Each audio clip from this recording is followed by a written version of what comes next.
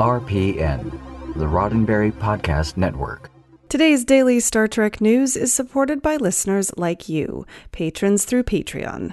Find out more and add your support at patreon.com/daily Star Trek news.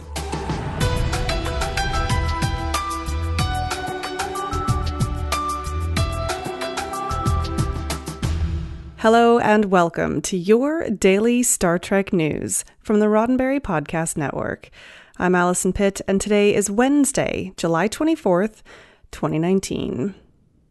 On today's show, Alex Kurtzman announces a new official Star Trek podcast. Actor Jonathan Delarco clarifies his role as Hugh in Star Trek Picard, and Quentin Tarantino's theoretical Star Trek film may or may not be set in the Kelvin timeline. All that plus This Week in Trek History coming up next. During Star Trek's big Hall H panel at Comic-Con this weekend, Star Trek Supreme Leader Alex Kurtzman introduced a new Star Trek property, but this one is not for television. Coming this fall, Star Trek is launching a new official Star Trek podcast called Prime Directive. Speaking at the panel on Saturday, Kurtzman talked about the podcast being part of Trek's 53-year-old cultural conversation. He said, "We'll bring in people who are involved with shows and they'll talk about their experiences on the shows. But we also want to bring in people who haven't necessarily been on the shows, but have been deeply influenced by Star Trek and talk about its influence on science and its influence on everything in the world. We're at an incredible moment right now where I think the cultural conversation that Trek has enabled for so long needs to be loud and strong and proud, and that's what this podcast is going to be." Kurtzman also introduced the host of the new show and star of Lower Decks, Tawny Newsome. Tawny Newsome is the current host of the podcast Yo Is This Racist, so she already knows her stuff. She emphasized that Prime Directive wouldn't be a recap show. She said it's just going to be general themes, talking with people who are maybe loosely connected to the Star Trek world, other fellow fans. I'm pumped. It's worth mentioning here that Alex Kurtzman mistakenly implied in his announcement that this would be the first official Star Trek podcast. That honor actually goes to Engage, the official Star Trek podcast, which ran weekly for 2 years starting in the summer of 2016, and that was hosted by Jordan Hoffman. And of course, not forgetting the wealth of fan-produced podcasts out there as well. Prime Directive, the official Star Trek podcast, is due to premiere in the fall. And in the meantime, may I humbly recommend you hit up podcasts.roddenberry.com for some other excellent Star Trek podcasts that are already available for your listening pleasure. One of the actors on stage at Comic-Con's Hall H this weekend was Jonathan Delarco, who played the young, liberated Borg Hugh in Star Trek The Next Generation. Although Delarco was on stage, Hugh did not feature in the Star Trek Picard trailer, which left some fans wondering about his role. After the Hall H panel, the casts of the 3 Star Trek series made the rounds of several large media outlets. TrekMovie.com did an excellent roundup of all the most significant tidbits from those interviews, and one of the subjects they featured was Delarco's role as Hugh in Picard. According to Trek Movie, Delarco confirmed that his character has picked up from where we last saw him at the end of the episode Descent Part 2. They quote Delarco from an interview with TV Line where he said, "I can confirm I am still part Borg and that I am a developed human version from the last time I saw Picard, in which we were stranded on a planet and Lore was killed. As they're leaving the planet and I say, 'What are we going to do now? We have no leader.' And Picard says, 'I don't think that's true.'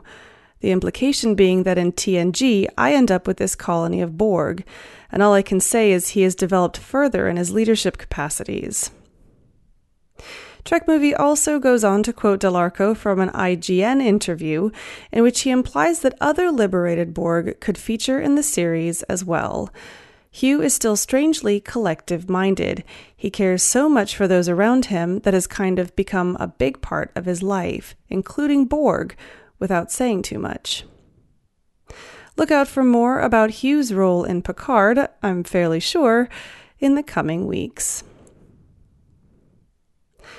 More news, plus some Trek history in just a moment, but first, a word from me.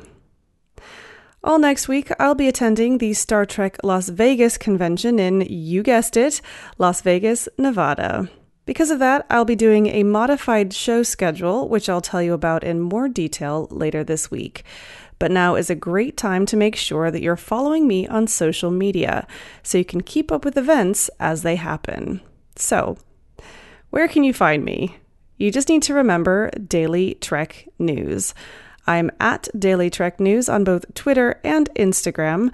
And if you ever forget either of those, head to dailystartreknews.com and the links are there too.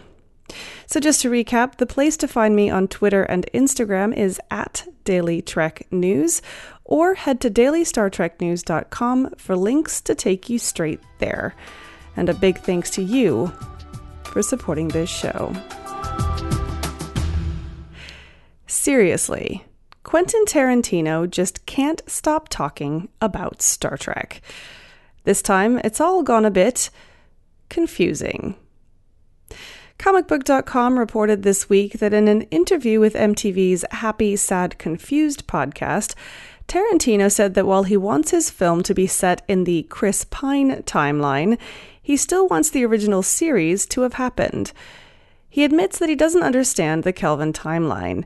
He said, "Now I still don't quite understand, and J.J. Abrams can't explain it to me, and my editor has tried to explain it to me, and I still don't get it. About something happened in the first movie that now kind of wiped the slate clean."